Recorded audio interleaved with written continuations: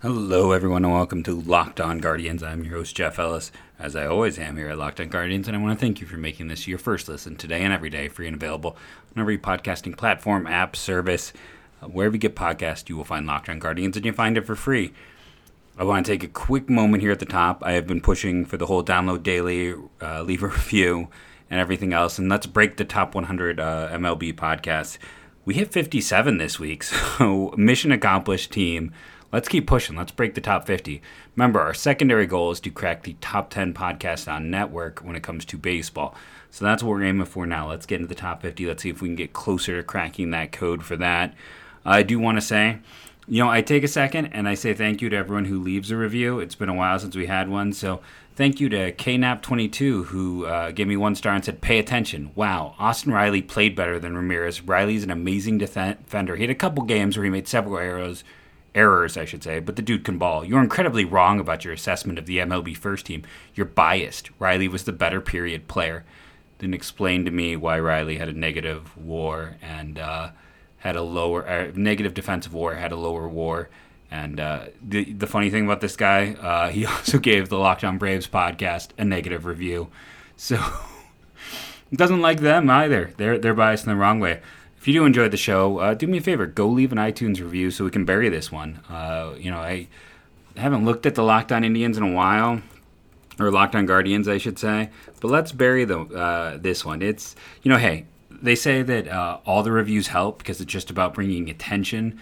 So things like that help out. We have 90 ratings and a 4.6 overall. But right now, one of the 3 reviews in here, and if someone were to go and look at the most recent one, is the 1-star review. So if you've not left a review and you use iTunes, I can't review my own show because I don't use iTunes. I don't have it on any devices. Or I would. I'll be honest. I 100% would. But if you're capable and you haven't left a review, go help out the show that way. Let's get rid of and make the most recent review not a 1-star review by an angry Braves fan who doesn't understand baseball.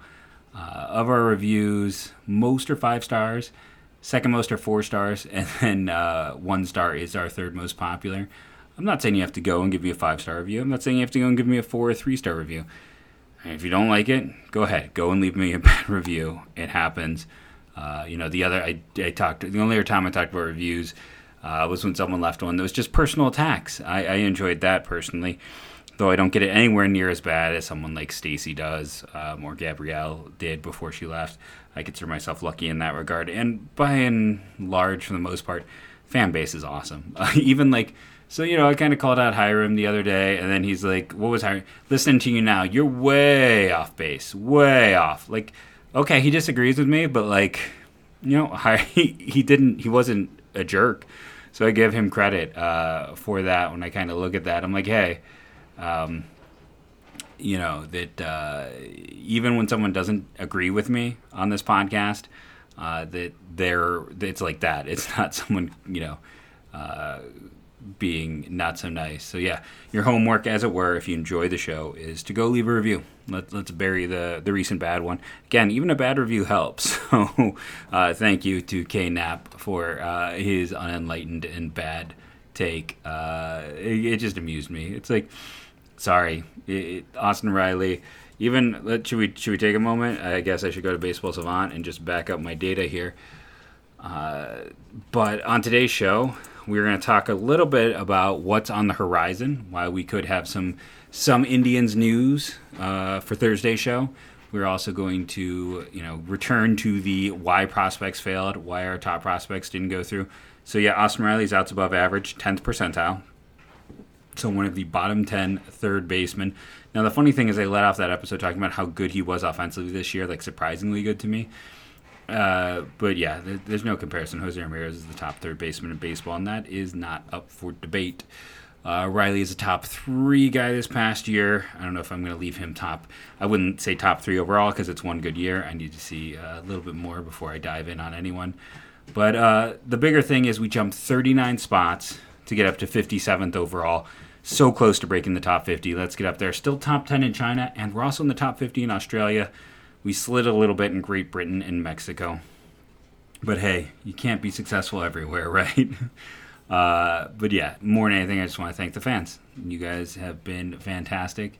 And I just want to keep thanking you for everything that you are doing by downloading daily, by rating and reviewing, by all of that great stuff. Thank you, thank you, thank you. Now let's talk about what's coming up on the horizon. So we might have some minor news. Pun intended, the minor league Rule 5 draft is Wednesday at 2 p.m. Eastern time, I want to say. What does this mean? Well, it means that if should we get into the nitty gritty here? Let's pull up the exact way this works. So I believe it's basically the same rules in terms of player eligibility as the normal Rule 5. So if a player would be eligible in the normal Rule 5, they could also be conceivably taken in this draft, but they get kept in the minor leagues instead of the major leagues. This part, like I was looking at the baseball, there's not a lot of great depth on out there, but I was looking at the Baseball America article on this, and they don't even say exactly what the qualifications are for this. Just that once a player is selected, the team pays $2,500, which is half of what you'd pay for the MLB part of the draft, and the player is added to a selecting club's AAA roster. So if a team has 38 players already on the AAA roster, they're not allowed to add anyone. Now, a player doesn't have to stay there. For instance, last year, the Indians drafted Chris Roller from the Dodgers. He had been in the Dodgers system since 2017, which, 17, 18, 19, 20, 4 years, and he had not gotten above A-ball. So then, as a 30th round pick, he was drafted, in 2017. So he had those enough years to be drafted. The Indians put him in AA Akron. They did not put him in AAA. He hit 203 with a 281 on base, 280 slugging, a 561 OPS. He was a depth guy, and yes, I know the joke there is he looked out of his depth. It was a big struggle. It was not ideal. He didn't really do anything to show that he should stick or stay in terms of the offensive production. It was a nightmare show for him, but the Indians gambled, and they were gambling on, they paid $24,000 to get more depth. And that's what it was. It was just a gamble to add some depth to their minor league team at a level they felt like they needed. Last year, there were 54 players. 5 of them reached the big league. 6 played in AAA. 56 were drafted, so 2 ended up just being returned. The top players ever, recently I should say, Justin Bour, the first baseman, Omar Narvaez, who's been a very productive catcher, Alejandro de Aza, who was a solid outfielder, and then Ryan Thompson were all minor league Rule 5 picks who turned into big leaguers. So it can happen. It has not happened a ton of excitement or really interesting names. Skylar Arias and Kyle Marmon, or who I saw our friend Justin Latta tweeting out as potential guys who could be selected because they got weird deliveries. It is starter heavy. I think it was almost like 60% last year. Catchers, middle infielders, much like the Rule 5 itself. Those are the guys we see taken. Could the Indians lose someone? Yes. Could they select someone? Yes. We'll have to wait and see. I'm kind of hoping both happen. Not that anyone really good gets taken, but maybe somebody a little bit interesting. If it is someone like Kyle Marmon, he is an interesting guy who just hasn't had a lot of opportunities. But something to talk about as the host of this show, something current to talk about. We have plenty to talk about. Something current to talk about, I think, is always fun and fantastic. So keep your eyes peeled for that. Again, it's something we kind of roll over, pun intended, with Chris Roller a year ago. My focus being completely on the 2 players the Indians lost and then the 1 player the Indians gained. By the way, best performance of all 3 of those guys last year, the one the Indians gained. Come back in part 2 of the show today, and we're going to start talking failed prospects. I haven't hit them up in a week, even though we have the lockout. I've had plenty of content, so jump in and get ready to dive back and do why prospects failed. It's time to get your TV together, people. Does this sound familiar? You got one device that lets you catch the game live. Another lets you stream your favorite shows. You're watching sports highlights on your phone, and you got your neighbor's best friends log in for the good stuff. Well, I want to tell you about a simple way to get all the entertainment you love without the hassle, and a great way to finally get your TV together. It's called DirecTV Stream, and it brings your live TV and on-demand favorites together like never before, so you can watch your favorite sports, movies, and shows all in one place. That means no more juggling remotes and no need to buy another device ever again. And the best part, there's no annual contract. So get rid of the clutter and confusion and get your TV together with DirecTV Stream. You can learn more at DirecTV.com. That's DirecTV.com. A compatible device is required. There are Probably about 1 million you can get by now, and that is almost like literal, though I know literally can now mean both, whatever. But there are so many devices, they're not hard to find. Content does vary by package. BetOnline has you covered all season. More props, odds, and lines than ever before. As football season continues the march to the playoffs, come on, Brownies. BetOnline remains your number one spot for all the sports action this season. Head to their new updated desktop or mobile website to sign up today and receive your 50% welcome bonus on your first deposit. Just use our promo code LOCKEDON to receive your bonus. From basketball, football, NHL, boxing, and UFC, right to your favorite Vegas casino games. Don't wait to take advantage of all the amazing offers available for the 2021 season. BetOnline is the fastest and easiest way to bet all your favorite sports. BetOnline, where the game starts.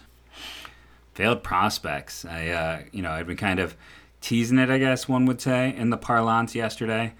It's been a while. We discussed these. If you've been remembering, if you do not remember, I went through every single prospect in the last 20 years who had been rated in the top 100 prospects by Baseball America.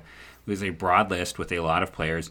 Some players failed due to injury. Some players just weren't that good. Other players were overrated due to their draft selection. Some players really operated on the margins, and as you get closer to the majors, those margins shrink and they couldn't overcome it. We even had one where I don't know why they failed. Brian Barton, I've talked about him many times on the show. I don't understand how everything there went so sideways.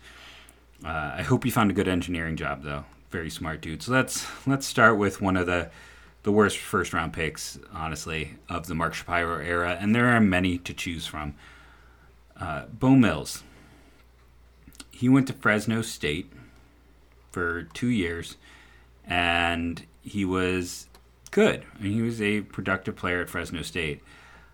Then he transferred to Lewis and Clark State College for his junior season. It's odd to see someone go to the JUCO after their first 2 years. And he played in that era where guys were hitting the ball hard, and the production, you can't fault the Indians. He did not strike out much. Strikeout rates at Fresno under 16 and then under 15, and that's as a freshman, as a sophomore. Those are really good numbers. He hit the ball hard. He was an extra base machine. He did a lot of the little things. He was a third baseman, but everyone knew he wasn't going to stay there. The bloodlines with, whose family members, being the son of Brad Mills. There's a lot to like with a Bo Mills. Why this pick stands out is, even coming up through the minors, he was good but not great. And, he wasn't even, in spite of that high-level production, it's not like he was highly thought of. He was a first-round talent, but he ended up being, after being drafted, he was essentially ranked 87th in the top 100, and that's the only time he was ranked. He didn't have a great year. That year he was all right across 3 different levels. They were aggressive, getting him up to high A in that first season. Then he spends the entire next year in high A, and he performs. That's probably his best season. The .293 average, 373 on base, .506 slugging, 21 home runs. That's really good. He gets up to Akron, and he kind of falls off a cliff. It's just not there. He never struck out much, but he's not hitting for power. He's not hitting for authority. The home runs drop. The average drops. The on base, he stops walking. Repeats the level and somehow gets even worse. 2011, he repeats the level for a third time. He actually starts to perform well. He gets up to AAA and performs well. He might have had a chance starting in 2012 to get up to the big leagues, but then he just craters again. And he ends up, I believe, being released, goes to Cincy, and actually does not play poorly for them, but he goes back down to AA at that point in time. And for a first-round pick as high as he was selected not to get to the big leagues, that's unusual. That class had 64 picks. This is back during when compensation picks went wild. Of those 64 picks in the first round, 42 have made it to the big league so far, and there's still always a chance some of these other guys will pop up. Unlikely, but it could happen. Matt Laporta, by the way, went 7th overall in this class. Nick Hagedorn, we're going to talk about both these guys. Where is he? Hagedorn went 55th. But hey, both those guys at least made it to the big leagues. In the top 15 picks, the only players who didn't, Casey Weathers, who did pitch in the Indians minor league system, went 8th to the Rockies, and Bo Mills at 13. In the top 21 picks, you had Kevin Ahearns, who went to the Blue Jays. That's it. Everyone else at least made it to the big leagues. Bo Mills, one pick later went Jason Hayward. That is who I wanted at the time. Hayward was viewed as a can't-miss top 10 prospect, and then he missed. He slid. And for all of his struggles, he still has the third highest WAR in this class. A little bit better than Madison Bumgarner. Josh Donaldson's 1, David Price 2, then Hayward, Bumgarner, Frazier, Porcello, Wieters, Moustakas, and Tommy Hunter in this first round. It's just, I didn't like the pick of the time, and I was reading, this was the first televised draft. I watched it. I feel like I maybe had to go to work or do something, but I didn't get to see the Bo Mills pick. I remember like being on a message board at the time of just random fans, Sports Fix, I remember you, and being like, who is this guy? And I've been reading all of Callis' stuff over at ESPN at the time. Like, I was like, wow, Matt Wieters slid. Wow, Hayward slid, and the Indians didn't jump. Just things like that. Those were like the names I knew, the players I was paying attention to. Like I said, at the time, I was 100% Jason Hayward. If it wasn't him, I probably would have been on like Andrew Brackman, who was like the giant guy, but he ended up getting a ton of money. Rick Porcello was also a huge name at the time. Those guys both got, in terms of signing bonuses, Porcello and Brackman. Let's see, Porcello got the 4th highest, Brackman the 5th highest bonuses in this draft. It was a weird draft just from the fact that Daniel Moskis went 4th, and he still had a top 10 signing bonus as a reliever. Casey Weathers is a reliever. Ross Detweiler, old friend alert, also up here. It was a not great draft, but the bottom line is Bo Mills just wasn't good enough. He had marginal skills in terms of what he could do at the plate. He wasn't athletic enough, and I don't know if he was pressing or what the bigger issue was, but he just stopped walking as he moved up the ladder, and he needed that component to kind of drive up as the average dropped as he went up and the power dropped with it. He was the last time that they spent a high pick in the second round on a guy who was a not an up the middle talent. This was definitely a lesson learner for them. And why did Bo Mills fail? He just wasn't good enough. It's a bottom line. It was an overdraft. It was not a great selection. It was back when they were going to take college or bust, and unfortunately they busted. Let's talk about Matt Laporta, who was another first base only player who went even higher in that draft. Matt Laporta was a senior, by the way. He had a good junior year, but it had been a decline for him. As a sophomore, he had 26 home runs, 328 average, 438 on base, 698 slugging, 259, 410, 538. He dropped to the 14th round, where he's pretty much unsignable out of Florida. As a senior, he still got a decent signing bonus, but he was a senior sign. 7th overall pick, and he hit over 400 with a 582 on base and an 817 slugging with 20 home runs. He demolished college baseball in 2017. There's no way around it. A 1.399 OPS. Again, different era in terms of how well guys were hitting, but that's still unbelievable.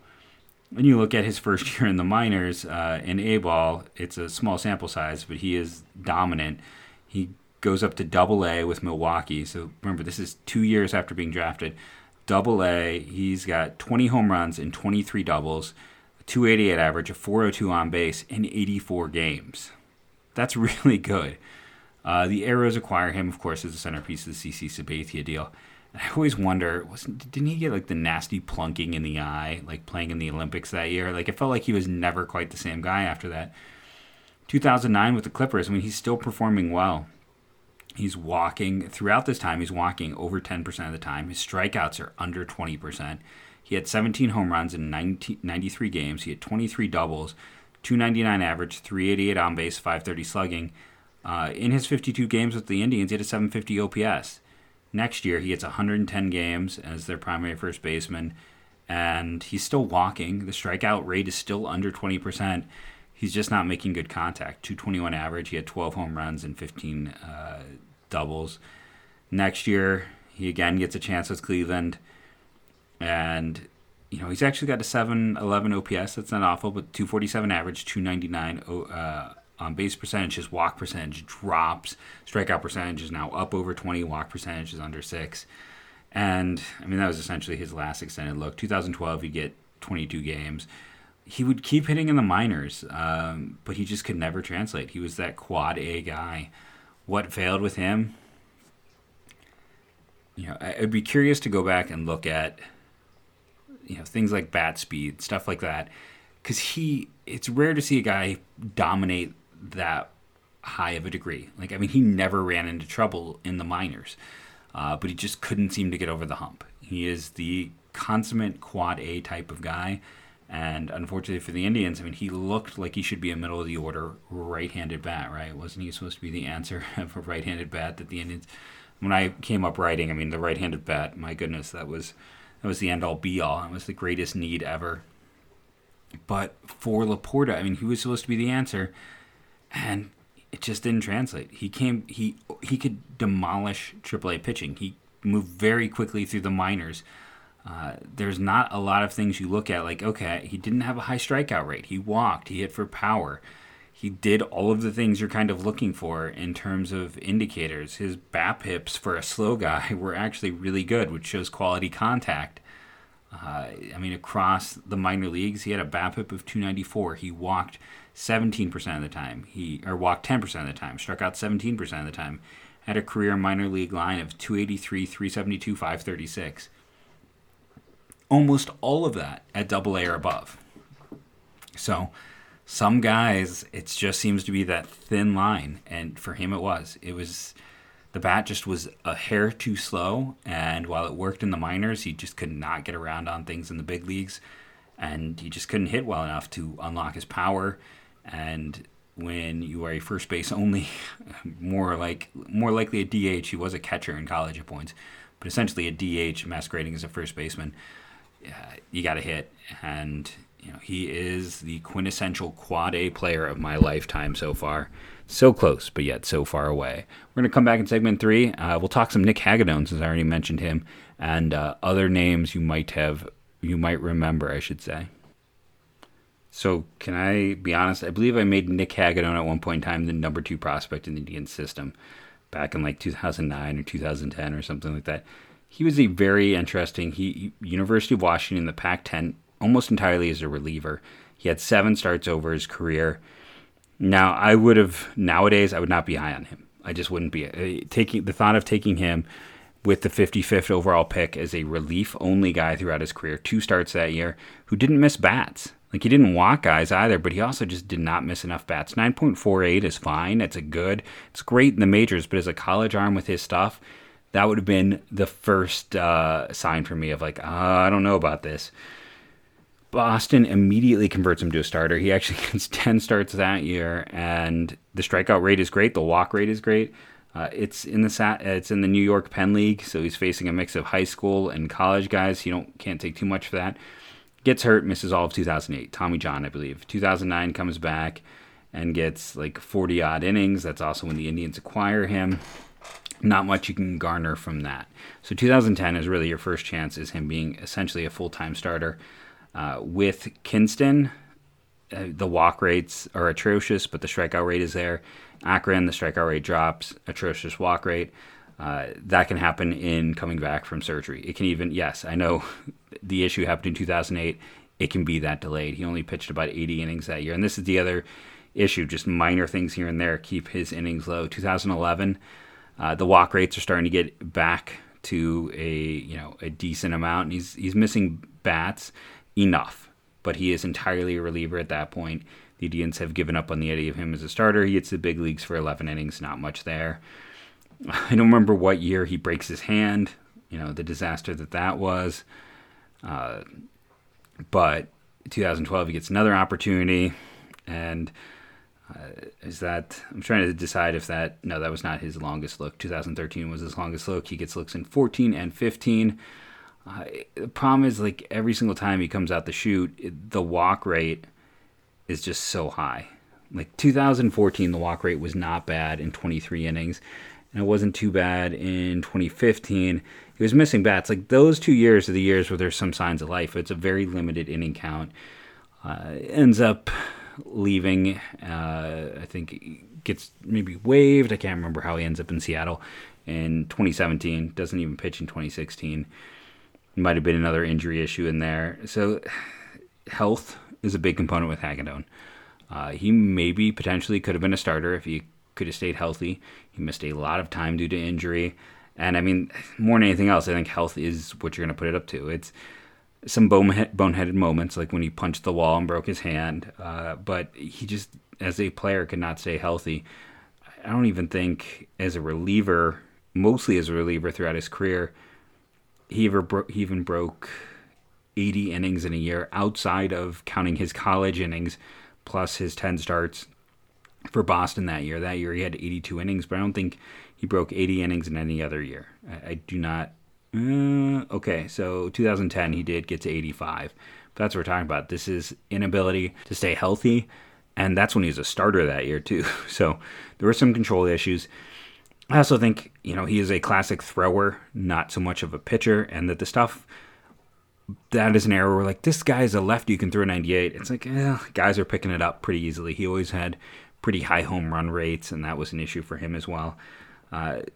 So health is your big one, though. I think that's what stands out. The Indians ended up with 3 first-round picks from that class. One guy didn't make it to the other majors.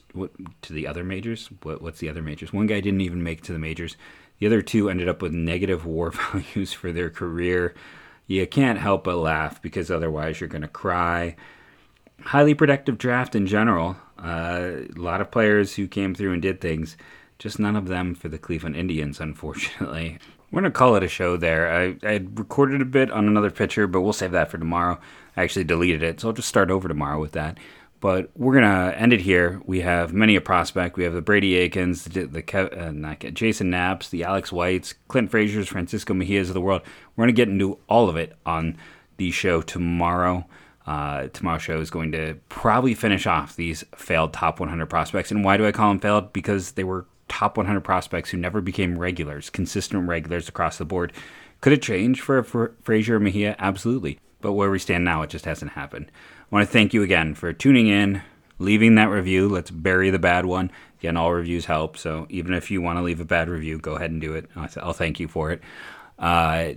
If you want to go out there, though, and defend Jose Ramirez's honor and leave a review, you could do that as well. Thank you again for listening. 57th. Way to go, team. Remember to make us your first listen today and every day. Free and available on all podcasting platforms. Go check out Sully, great dude, on the flagship. And again, thank you for all you do. I love the fans. I love the listeners. I got a very sweet message today from Locked On Cavs host Chris Manning that he was out for lunch with a friend of his who was apparently a big listener of the show. So if that is you and you are listening, thank you. It was a very sweet. I enjoyed getting that message today in my DMs. So if you are that listener, this is your shout out and thank you. That's all. As we now say to end every show, go Guardians, go.